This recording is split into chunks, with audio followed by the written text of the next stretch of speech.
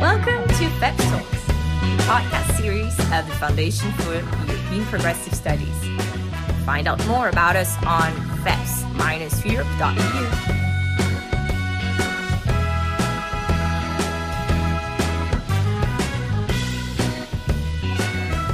Hello, this is FEPS Talks, the podcast series of the Foundation for European Progressive Studies from Brussels.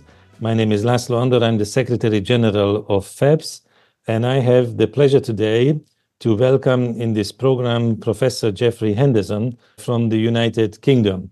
We've known each other for a long time, and I think if I need to recall when I heard Professor Henderson first time speaking about China, it's probably more than 30 years ago. Some of our listeners might not be aware of his extremely rich CV, which goes through a number of universities. Currently, he is Professor Emeritus of International Development at the University of Bristol and co-founder and vice chair of the EU-funded China in Europe Research Network. But previously, he held positions, among others, at the University of Hong Kong, California, Melbourne, Manchester, as well as the Free University of Amsterdam. And his publications include Globalization with Chinese Characteristics from 2013, as well as The Wind from the East, China and the Economic Future of Europe from 2021. And I think these titles already speak volumes, explain quite well what we want to talk about. And why we want to talk about China, I think, is quite straightforward. In these days, there are very few discussions about international affairs, especially international economics, where China would not be either explicitly or implicitly a subject of the discussion. But I think we should start from some basic questions, definitions. Professor Henderson, I would like to hear some kind of quick and short definition from you. Who is exactly China? What is, in your view, the nature of the Chinese state? Well, László, you're absolutely right to indicate the significance of China today. In my view, other than climate change and AI, it's amongst the greatest challenges that we actually confront, certainly in Europe and globally also. Who is China? Well, if I were a member of the Chinese Communist Party, I'd actually say it's the party, because that is, a central element in the party's narrative. That's been a claim that the party has made, certainly since the revolution in 1949, right? However, it seems to me that we have to resist that claim and that narrative. In other words, we must distinguish between the party and the Chinese people. So the point that I'm making here, obviously, is that China is the Chinese people, right? That's a crucial distinction, it seems to me, for a whole variety of reasons. And let me just indicate a couple of those, right? First of all, unless we distinguish the Chinese people as China from the party and the Chinese state, we are immediately in a situation of perceiving as China as monolithic, effectively, as a country where all 1.4 billion of them see the world in the same way and sort of speak with essentially the same voice. That clearly is no more true of China than it is of any other country. There are plenty of people in China who profoundly disagree with the party in general, but lots more probably who would separate off the party and support that in various sorts of ways from its current leadership under Xi Jinping and his faction, who basically took over the party in Xi having been elected to the general secretary of the party and president of China in 2012. So, in other words, China in that sense is no different from the former Soviet Union or the former state socialist societies of Eastern Europe, right? It is no more monolithic than they were, and there is lots of internal opposition within China itself. But that's something which often gets lost when people think about China and in terms of, standard governmental, more widely international relations discourses. on China.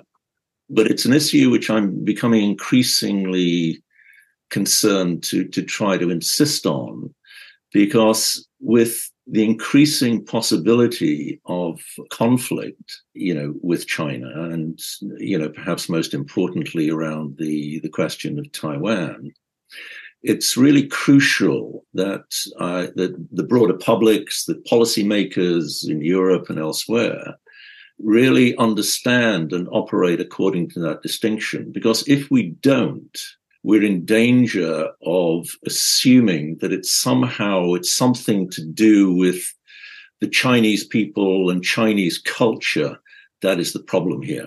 And once we get in that situation, it's very easy to slip into racism. That's particularly important. That's clear in many national cases, of course. But it's particularly important from the point of view of China, because China is, after all, the world's first great power since itself, 2,000 years ago, right? It's the world's first great power in the modern world to be populated by people who are not white. So there are always those dangers of racism lurking behind perceptions of China, and, China does this, China does that. It does this because it's, Chinese people. There's some sort of cultural essentialism here, which is a problem, right? So that distinction between the party's narrative, the party is the equivalent of China, and the idea that China is the Chinese people is important to make and important to repeat in whatever reasonable contexts rise. I'm clearly going to have a lot to say about the Chinese Communist Party, and a lot of it will be critical. But before we go any further, let me make one thing very clear. For an awfully long period of time, I had a lot of things that were positive to say about the Chinese Communist Party, and still do in some ways. And one of the reasons for that is that if we think about the Chinese process of economic and social development over the last 40 years in general, but perhaps in particular, that the party has overseen the lifting of something like 700 million people out of poverty, then we realize that has been, amongst other things, an extraordinary contribution to human rights, right? But often in, discussions around China, that gets lost. It's not mentioned, right? And I think that it's important to make that point right at the beginning. Yes, if I can just interrupt you. In the previous comment, you made a comparison with the Soviet Union. And is it a correct observation that, especially now, nobody really refers to the Soviet Union as a civilization? But when it comes to China, a lot of people say that in reality, it's not a country, but a civilization. Would you agree with this? And does this discourse have a relevance in your view?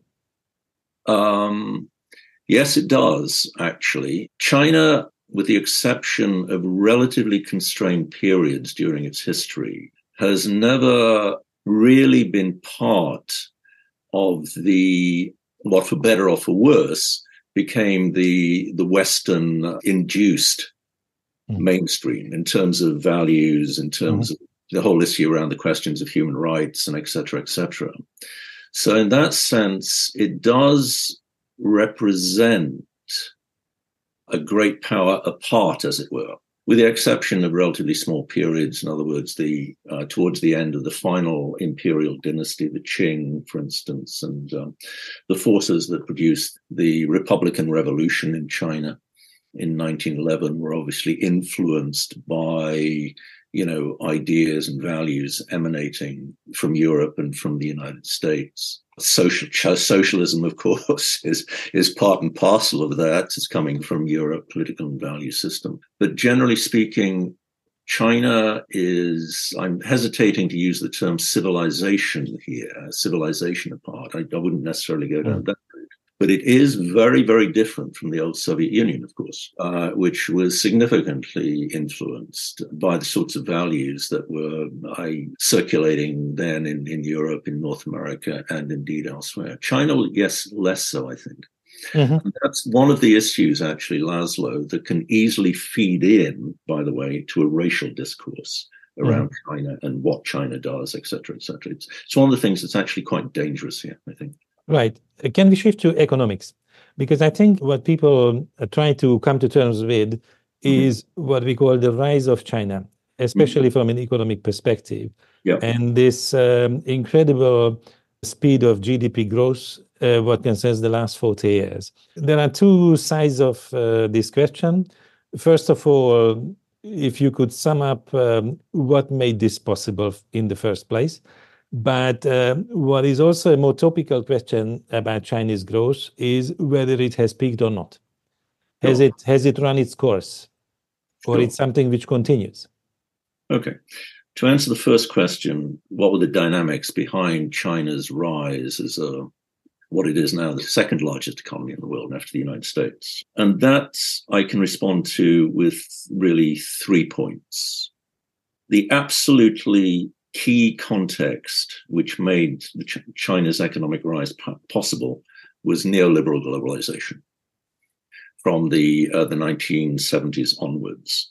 And particularly within that, the drive initially by US companies to outsource their significant parts of their production processes, I'm talking about manufacturing companies here largely, to the developing world. That I don't want to go particularly into the history, but that began in the 1950s with regard to Japan. It was picked up subsequently, in other words, the outsourcing of production by American companies to Taiwan and to South Korea, for instance. But with the economic reforms that were introduced into China under the regime of Deng Xiaoping in the late 1970s, early 1980s, China became increasingly the major focus for those types of outsourcing of production processes. You know? So that was absolutely crucial from the point of view of cheap labor. That was certainly true, and all the rest of it, but also very, rigid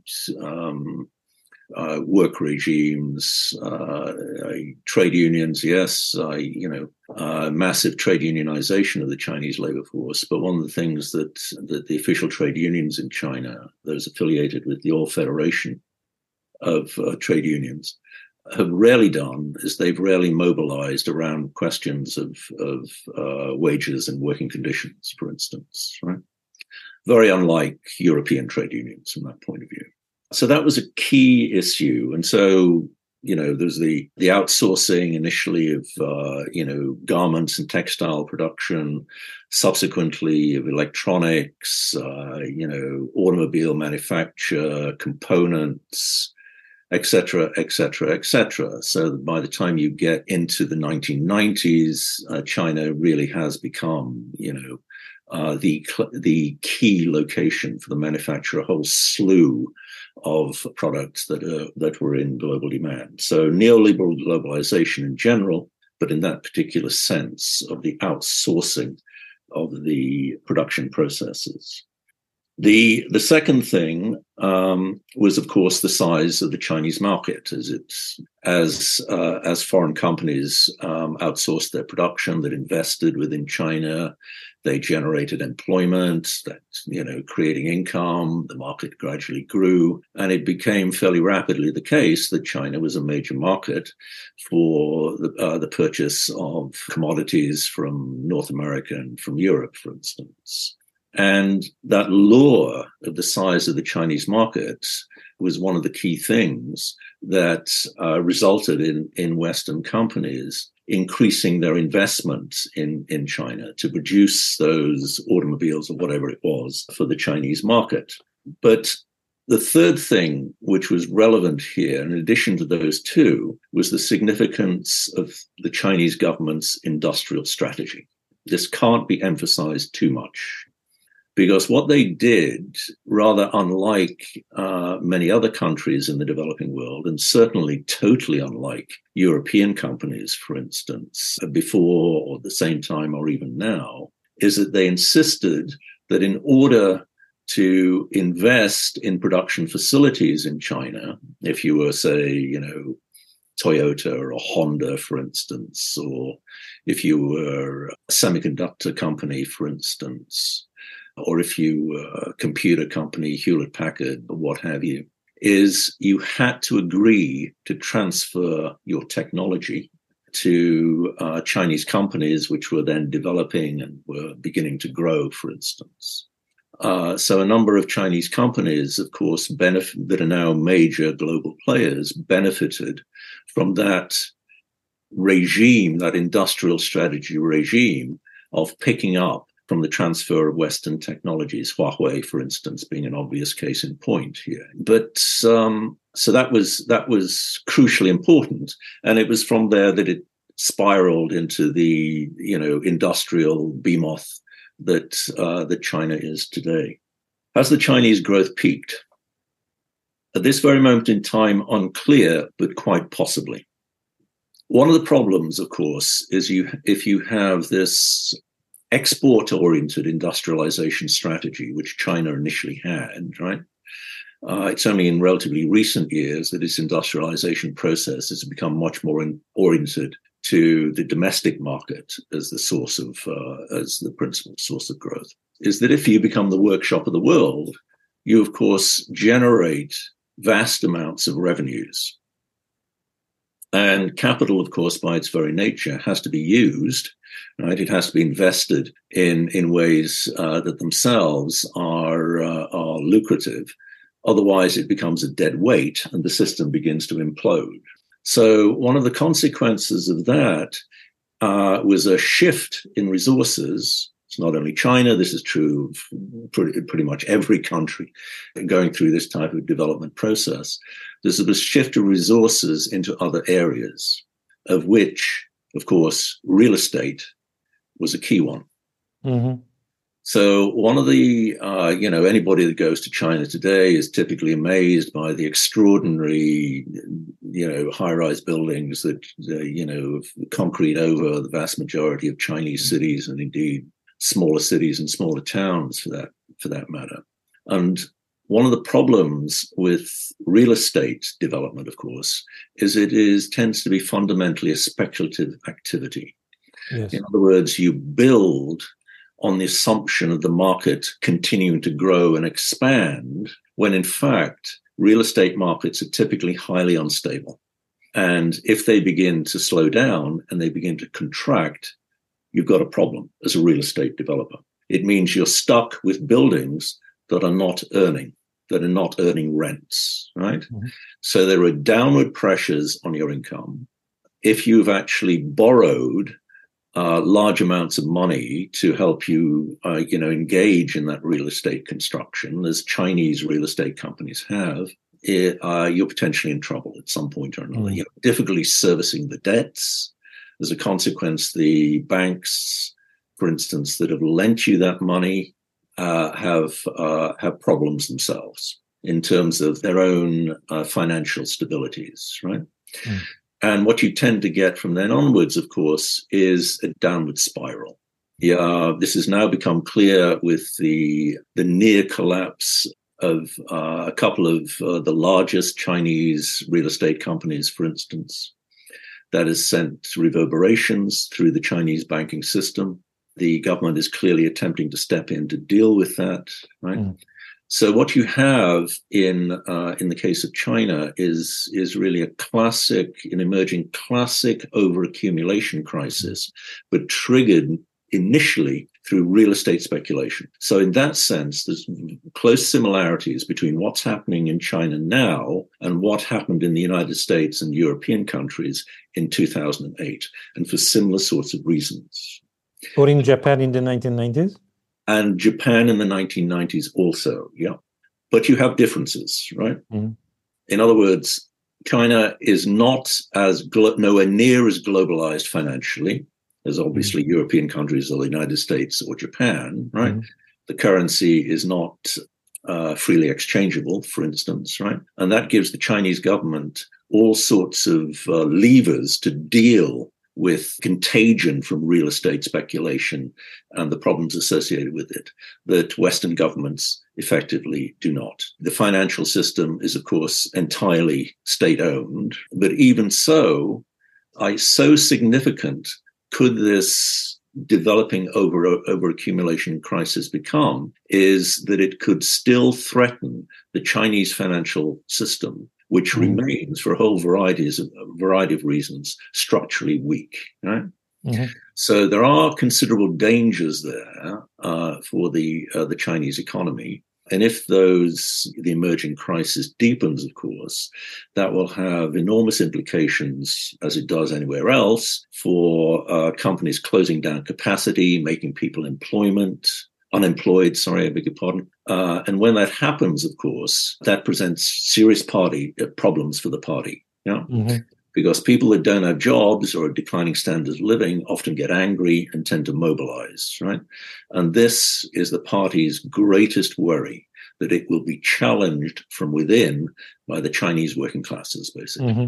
But so that's a possibility. That's certainly a trajectory that we should keep an eye on for the next few certainly months and next few years. Yes. I thought we should highlight that about halfway through this long period of high growth, China was brought into the World Trade Organization. And obviously, that was U.S. policy, right? Without the Americans leading this, it would not have happened. Yes. But I'm sure at that point, the American policymakers did not think about this emerging, what we call systemic rivalry, which started to happen just 20 years later. So how do you see this so-called systemic rivalry between the US and China? The US government made the same mistake with China as it did with Japan when Japan was in the equivalent period of development, 1950s and 1960s. What they thought would happen with Japan is that it would become a prosperous country. Certainly, it would continue to be a supporter, both politically, certainly, but economically, of the United States. But I think that people in the Department of Commerce, for instance, and the Federal Reserve in the United States did not anticipate that Japan would grow business corporations able to challenge American ones. That was not part of the ball game, or their supposed ball game. And similar things, of course, have happened with China, and that has impacted significantly on U.S.-China relations, not merely geoeconomic relations, but also geopolitical relations. So, for instance, the United States certainly encouraged the growth of China, and you're right about it encouraged its entry into the WTO.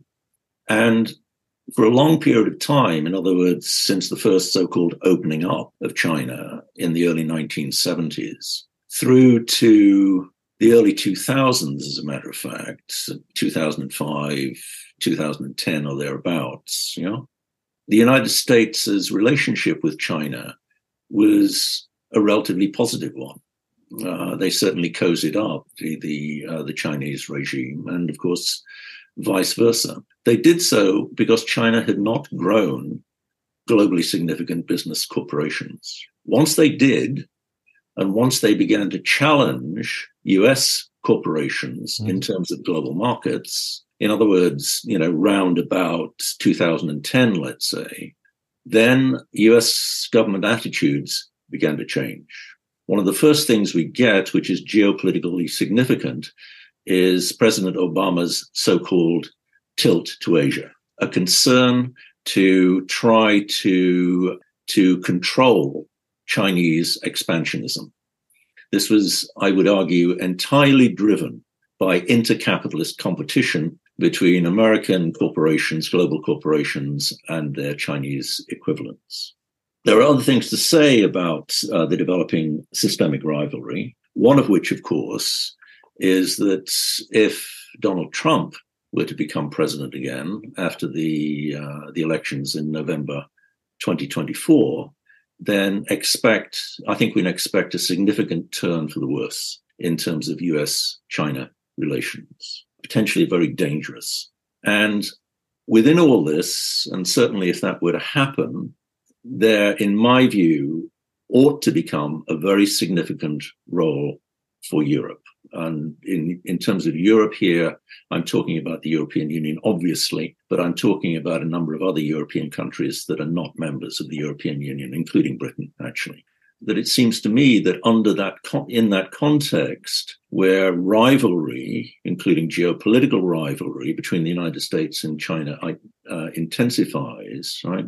Then some type of international grouping, some type of international agency will become highly important in terms of stepping in between the United States and China. We know that the United Nations, I beg your pardon, cannot do that. It's always been unable to act when the rivalry has been between permanent members of the Security Council. It seems to me that there's only one agency that could perform an intervening role, a mediating role, if you like, between the United States and China. And it is the European Union and other European countries. Mm-hmm. So my argument would be similar to President Macron's here, is that I think very quickly, as a matter of absolute urgency, Europe needs to be built as a third power, positioning itself between the United States and China. Mm-hmm, mm-hmm. You use the word challenge as a kind of logical consequence of the increased economic power of China. I think this has probably two sides, at least. One is investment. And because of the enormous Chinese surpluses, there is a huge amount of investment, maybe we can say flooding the so-called global south. But on the other hand, we also have a kind of technological competition, which a lot of Western actors consider as a kind of threat. So how do you see these two angles, investment and technology? Does Chinese investment represent a different quality in the world? Is Chinese technology a threat to other countries, whether it's north or south?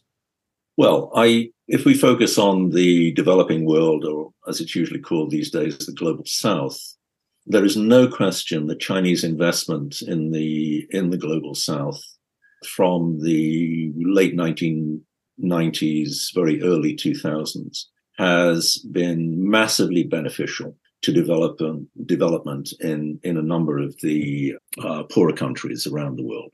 That investment, of course, has not been altruistic on the part of the Chinese government or Chinese companies, be they state-owned companies or sometimes privately owned companies also. It's been investment chasing particular types of resources in the global south, especially minerals, various types of metals, for instance, oil, foodstuffs to some extent also. China, along with a number of other countries, Japan would be a case in point, for instance, have in recent decades bought up huge tracts of land in East Africa for foodstuff production, for instance.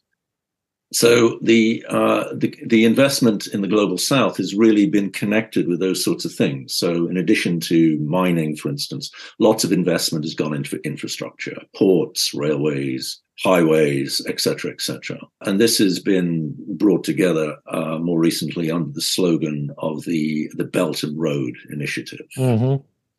And it's important, again, to emphasize how important, how significant that investment has been to development and partial still, of course, but partial poverty alleviation in parts of the developing world.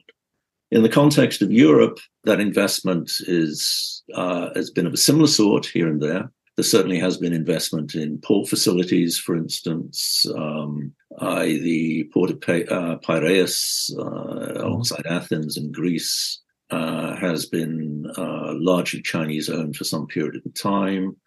There are major Chinese investments in Rotterdam, the port in Rotterdam, for instance. There are significant Chinese investments in highway development and railway developments in parts of the Central and Eastern Europe. So there have been aspects of similar types of investments by Chinese companies in Europe.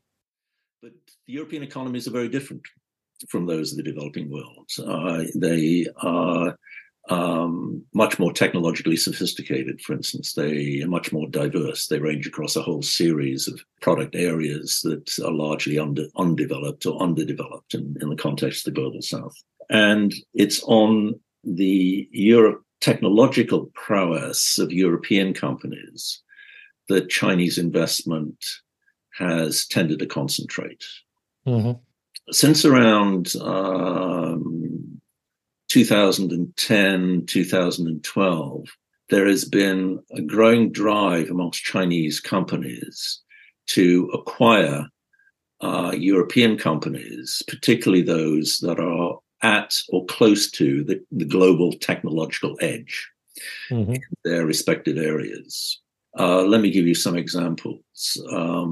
So, for instance, the state-owned company ChemChina took majority ownership of the Italian tire manufacturer Pirelli around about 10 years ago, or thereabout, no, more recently, probably about 2016, 2017.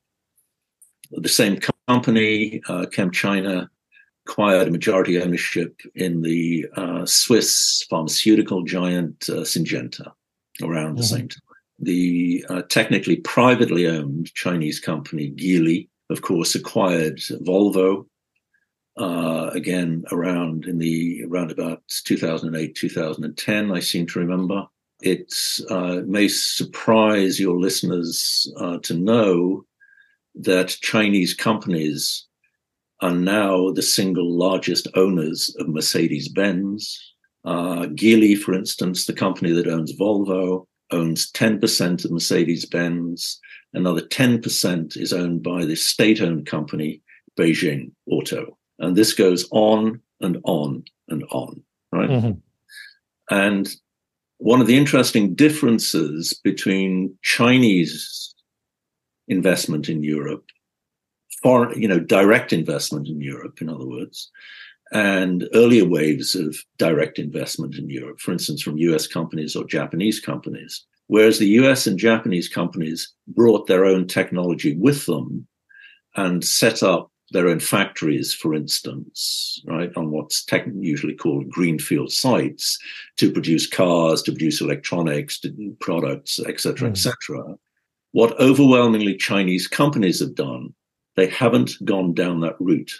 They have taken over, or they've heavily bought into high-performing, cutting-edge technology companies in Europe. Another case in point, for instance, would be the acquisition of the Dutch semiconductor producer Nexperia by Chinese interests a few years ago. Nexperia, for instance, is again close to the cutting edge in fabricating the wafers that form the chips that go into everything through which we live our lives, from phones to cars to whatever it is. Right?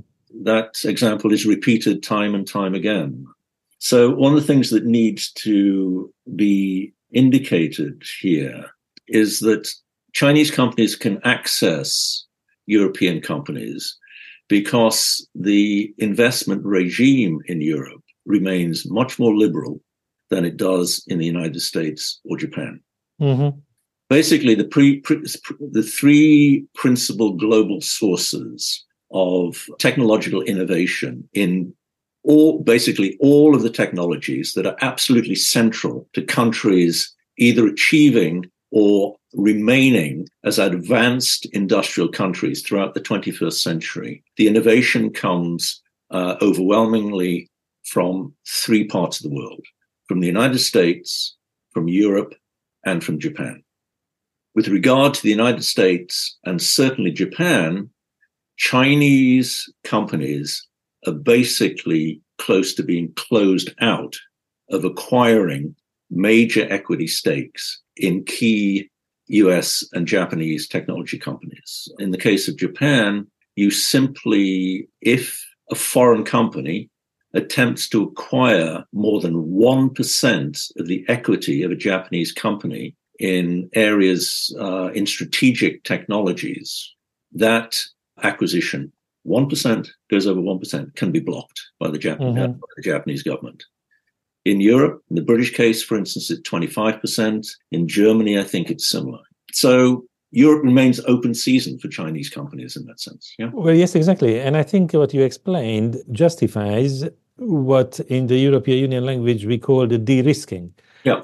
This policy was introduced sometime in the autumn last year, and maybe not sufficiently explained before the general public, but the evidence you just presented suggests that it's absolutely timely to bring forward a kind of recalibration of the investment policies and the openness of the European economy.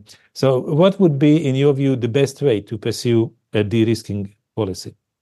First of all, European governments need much more information about what the companies within their domain actually do and what they produce in order to identify those of them which may be at risk from Chinese takeovers of the companies concerned. So there literally needs to be some sort of record of this. That certainly doesn't happen in Britain. Maybe other European countries are better at this, but perhaps they're not, right? So in other words, you've got to know which companies are potentially targets for Chinese investment. Which of them are involved in producing strategic technologies? And I mean strategic here, not merely in the military sense, but also in a commercial sense. And once you've got that record, you can begin to identify which companies are now at risk. And many of these companies just may be quite small, maybe startups, for instance. For instance, the German auto components company KUKA, which was acquired by Chinese interests a few years ago, was not in itself, it wasn't a huge company. So it's not merely the larger companies that are potentially at risk here. It's some of the smaller ones, not least of which, because it's in many of the smaller companies, the startup companies in the growing process where most of the technological innovation actually takes place. So having identified those firms, then you need some sort of strategy for protecting them. And the various ways of going about that. It could be, like in the Japanese case, for instance, much more restrictive legislation that allows whatever government agency is responsible here to intervene to block takeovers. Or it could be something as simple, for instance, as governments having identified the companies potentially at risk, of governments taking a golden share in those companies, and therefore having a government appointee on the boards of those companies. If you have that, then you don't actually have to wait to find out, whether a company is potentially in the embrace of a Chinese company. You will know about that very rapidly, right from the beginning, in other words. So that's one of the things that's necessary here. Another thing that's necessary, it seems to me, is you've got to monitor and if necessary, intervene in terms of the research collaborations between European universities and their Chinese equivalents. There clearly is a lot of research collaborations in sensitive scientific and technological areas, which academics in European universities engage with, for the usual reasons, because, they believe in knowledge as an open process, effectively. But I think with regard to China, those days, not across the board, but in certain terms of some scientific and technological areas, may be over. There are real dangers that are, for instance, I'll give you one example from the British University in London, Imperial College, for instance, has been involved, it's now been disbanded, but in a research collaboration with a Chinese institute, out of which have come Chinese maritime vessels that are controlled by AI and can be relatively small, heavily armed, can be produced in large quantities and just sent out to do whatever. That's simply one example of unknowingly, I guess, British scientists being involved in a collaboration which is potentially detrimental to European and wider military security. One of the problems we have, of course, China is the world's principal source of a series of rare metals, which are essential for the production of, the electronics equipment that are essential to our lives. So clearly, alternative sources of those rare metals need to be found, and pretty quickly. But on the other hand, it seems to me that European countries need to leave perhaps a lot of room for the greenfield production of commodities of various sorts, in which Chinese companies have a significant presence, from consumer electronics to whatever it happens to be, for instance. Perhaps for investment in factories that assemble Chinese automobiles. China, as a commercial challenge, is not a commercial challenge across the board. There are a whole series of areas, it seems to me, where Chinese investment can be welcomed and would be beneficial to European countries, right? Right. Does that mean that, we spoke about rivalry, but at the same time, the rivalry leaves a lot of room for cooperation? Yeah. But also, as you described, also learning. And the learning must be mutual. So I think it's maybe a euphemism that China has learned a lot from the advanced industrialized countries. Maybe they still want to learn more from Europe, but maybe also Europe can learn something from China. So how do you see these kind of learning opportunities? Well, this is one of the areas in which, again, we have to distinguish between the Communist Party and the Chinese government on the one hand and the Chinese people on the other. I think what you're really referring to here is what can the Chinese government and Chinese corporations possibly learn from Europe. Let me respond to that initially. I think it's clear what they want to learn from Europe, and that is, scientific and technological knowledge. A lot of efforts are oriented precisely towards that. Beyond that, I don't know what they would actually want to learn. They're clearly not that interested in learning, particularly from many of the values that we consider to be at the core of European civilization. But that's for today. The point is that we have to anticipate in the future. We have to be optimistic about developments in China. And one of the things I think we have to be optimistic about is developments within the Chinese Communist Party itself. What I think it's unreasonable to expect with regard to China is that some point in the next 10, 20, 30, 50 years, that China is somehow going to morph into a country governed by a state that looks like, Germany or even Hungary for that matter, right? It's not on track to some sort of representative liberal or less liberal democratic regime, it seems to me. So the best possibilities for the development which we in Europe would want to see in China are developments within the Chinese Communist Party. The emergence perhaps of some Gorbachev-type figure. It's at the moment that looks like serious long shots. It is not out of the question, it seems to me. And again, I refer back to my comments about internal oppositions within China. They're there.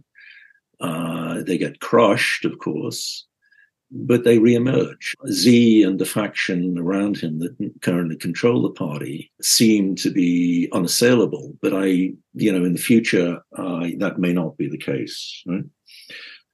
Well, thank you so much. I think this should be an excellent conclusion for this discussion, because very often when it comes to international rivalries and conflicts, there is an inevitable dystopian ending. And I think we managed to avoid that. We learned a lot about the nature of economic development, competition, but also cooperation. And indeed, you gave us also some positive potential paths which are possible for the future. And I think this is very important to work for reinforcing those which are positive trends and not allowing an escalation towards more conflict and the downward spiral. And especially end of the year, people and the listeners would appreciate this type of positive end of the discussion. Yeah, well, if I could say one more thing on that, Laszlo. Go ahead. as always in politics and geopolitics, but certainly with regard to China, we absolutely need to operate on the basis of Antonio Gramsci's dictum, which you will know well, that we need to act politically in terms of pessimism of the intellect, but optimism of the will. And yes, boy, do we need lots of optimism in the contemporary world. Indeed. Well, thank you so much for this additional quote. Indeed, we should bear this in mind. I thank you so much for this deep analysis and summarizing basically this 40 years economic development and the potential continuation of that and the role of China in the international system and the relations with Europe. And let's follow up in the new year. And Great to talk to you, Laszlo. I hope that's been pretty useful. And I thank the listeners for their attention and wish them all the best before the holiday season.